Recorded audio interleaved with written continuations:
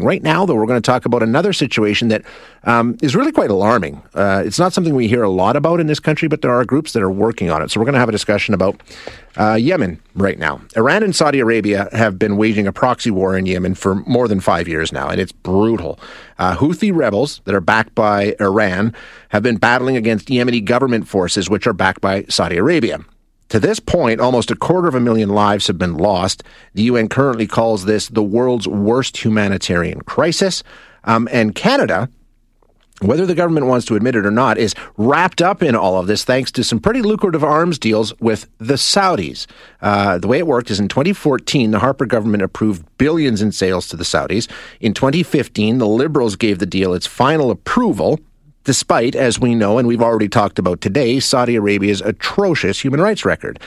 Last year, Global Affairs Canada, the government performed a review of the situation, and they announced there was no credible evidence that Canadian weapons were being used in ways that violated human rights in this conflict. Well, a report released this week calls that into question and provides some pretty damning proof that, that's not at all what is going on. So to get details on this situation, we're joined now by Kelsey Gallagher, who is a researcher with Project Plowshares and co-author of this report. Kelsey, thank you for joining us this morning. Appreciate your time. Thanks for having me. Now, this report that your agency provides contains a lot of pretty indisputable proof, I would say, that Canadian arms are indeed being used in the conflict in Yemen, right? Yes, that was our finding, yeah. In terms of what we're seeing, let's just go through the equipment. Now, the equipment isn't being used by Saudi forces, right? What we're talking about here is diversion. The arms that we sold to the Saudis have been diverted to the Yemen forces to be used in this conflict. Do I have that right? So that's one part of it. There's reason to believe that Canadian weapons have been used both by Saudi Arabia and by Yemeni forces within Yemen itself. Canada's justification last year, which you brought up, the final report into the review of export permits to Saudi Arabia, made contradictory statements as to whether or not Canadian light armored vehicles, LAVs, which is the equipment in question, were actually being used in cross-border operations by Saudi Arabia. There's reason to believe that both Saudi Arabia and, as you note, Yemeni forces are indeed using Canadian weapons, LAVs, as well as Winnipeg-made sniper rifles within Yemen. And as you know, once again, that is what we refer to as diversion, which is the illicit rerouting of weapons from the intended recipient, in this case being Saudi Arabia, to an unauthorized third party, in this case being Yemeni forces. Okay, now, I mean, this may seem like a dumb question, but bottom line here, any military equipment that Canada sells is going to be used in armed conflict, right? So, I mean, that's the whole point of buying these arms and this equipment. Sure. So what's the distinction here? Is it the fact that it's ending up in Yemen? Where does the problem come in terms of the human rights question? Well, I mean, diversion aside, arming Saudi Arabia is problematic for many reasons, right? Saudi Arabia is, all things considered, an opponent to even the basic enjoyment of human rights, both at home against its own citizens, but also within Yemen. So as Canada's arms control obligations apply, Canada has to follow what's called the Arms Trade Treaty, which it became a state party to a couple of years ago. If there's a substantial risk that any weapons export, be it an LAV or a rifle or a bomb or their components, are going to be used to breach international humanitarian or human rights law, or be used to facilitate gender-based violence or jeopardize peace and security and so forth, Canadian officials cannot greenlight that permit. And of course, what has happened since 2014 and actually before is the Canadian government has found, in their words, no credible evidence that these weapons will be used to violate human rights. When actually, at the end of the day, evidence doesn't even need to be found. There just has to be a substantial risk that these weapons will be used to contravene human rights, which in our report, we, I think, conclusively make the case that those risks are evident. Yeah, and I mean, and as you mentioned, I mean, there's all kinds of legal frameworks, well, I guess not legal, but international treaties and different agreements in terms of how arms sales will be done around the world. Canada is party to many of them. And as you say, this seems to be in clear violation of those too.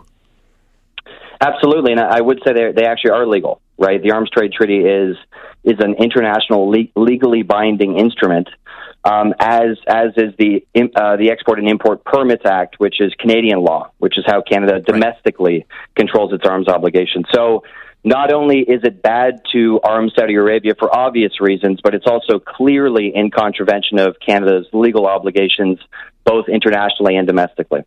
Now, I want to go through here because this was brought up, this was raised, and the government did their own review and decided, I think it came right after Jamal Khashoggi was killed, as a matter of fact. The government did pause their arms sales to the Saudis, but they've started them up again? That's partially correct. Okay. So, and not to get too technical, but what actually was paused was the issuance of new export permits. The export of weapons actually never stopped. This report was researched and written over about an 18-month period between 2018 and 2019 following the murder of Jamal Khashoggi. And we actually saw weapons exports to Saudi Arabia increase by about 111% over that period. So whereas Ottawa frequently reminded people, well, we stopped issuing permits that were already approved were free to be exported against, and we actually saw more weapons exported in that period than ever before. Wow. Okay. You're not the only group raising alarm bells here, right? There's other ones, international groups, that are saying this is a problem. Absolutely, yeah. And it should be noted, our co-authors on the report were Amnesty International, yep. But we look from a Canadian perspective. But weapons are being supplied to Saudi Arabia by many countries, and there's groups just like Amnesty and like us, Plowshares, across the world that are raising these alarm bells and have successfully actually seen weapons exports revoked in other countries like, to a certain degree, Italy, Germany, southern Belgium. So where Canada says, we can't just stop the deal, we have to honor the deal, we know that Canada, like other countries, has the sovereign prerogative to actually suspend these exports, which, once again, it is legally entitled to do so in this case. Last question here. In terms of when we're talking about the human rights situation, what's going on in Yemen, this has been well known since before these deals. So how long do these deals continue? What kind of things? Is it still LAVs and sniper rifles? And I mean, do they show any interest in saying, you know what, we made a mistake here and our arms are being used in ways that they shouldn't be? Or are they digging in? It sounds like, doing their own review and saying there's no issue here, they're going to continue down this path. Well, from the perspective of the Government of Canada, there's no issue here. And at the end of the day, the Government of Canada really doesn't like to talk about this deal because it is a dirty deal, right? And in terms of what we actually know, most of the deal remains quite secretive. We can't know basic tenets of the deal. Until recently, we didn't even know exactly what model of LAVs were being exported. And that was actually divulged through some legal documents out of Belgium. So the Government of Canada really pursues a policy of secrecy in its arming of these despotic regimes, in particular with Saudi Arabia. But it is not just LAVs and sniper rifles that we provide to the Saudis. We also provide things like trainers for aircraft pilots, which is very problematic because Saudi Arabia does frequently violate human rights when it's conducting airstrikes. We provide a lot of electronics and software and that sort of thing. So it's not just LAVs and sniper rifles, but when we talk about the biggest ticket item, it certainly is these vehicles. Interesting discussion. Kelsey, I appreciate your time this morning. Thank you very much. Anytime. That is Kelsey Gallagher, who is a researcher with Project Plowshares, breaking down exactly how the Canadian government is in violation of their own policies, according to their research. And if you want to check it out, go to Project Plowshares online, and you can see countless pictures and videos of Yemeni forces using this Canadian equipment in ways that they're not supposed to be. The whole issue around this, when you're talking about supplying arms to countries, you know what they're going to be used for. They're going to be used in armed conflicts. So I understand that you want to say that we're not going to put it into a place where human rights might be violated, but you're selling weapons of destruction, bottom line, right? I mean, it's all problematic, but it's billions and billions and billions of dollars.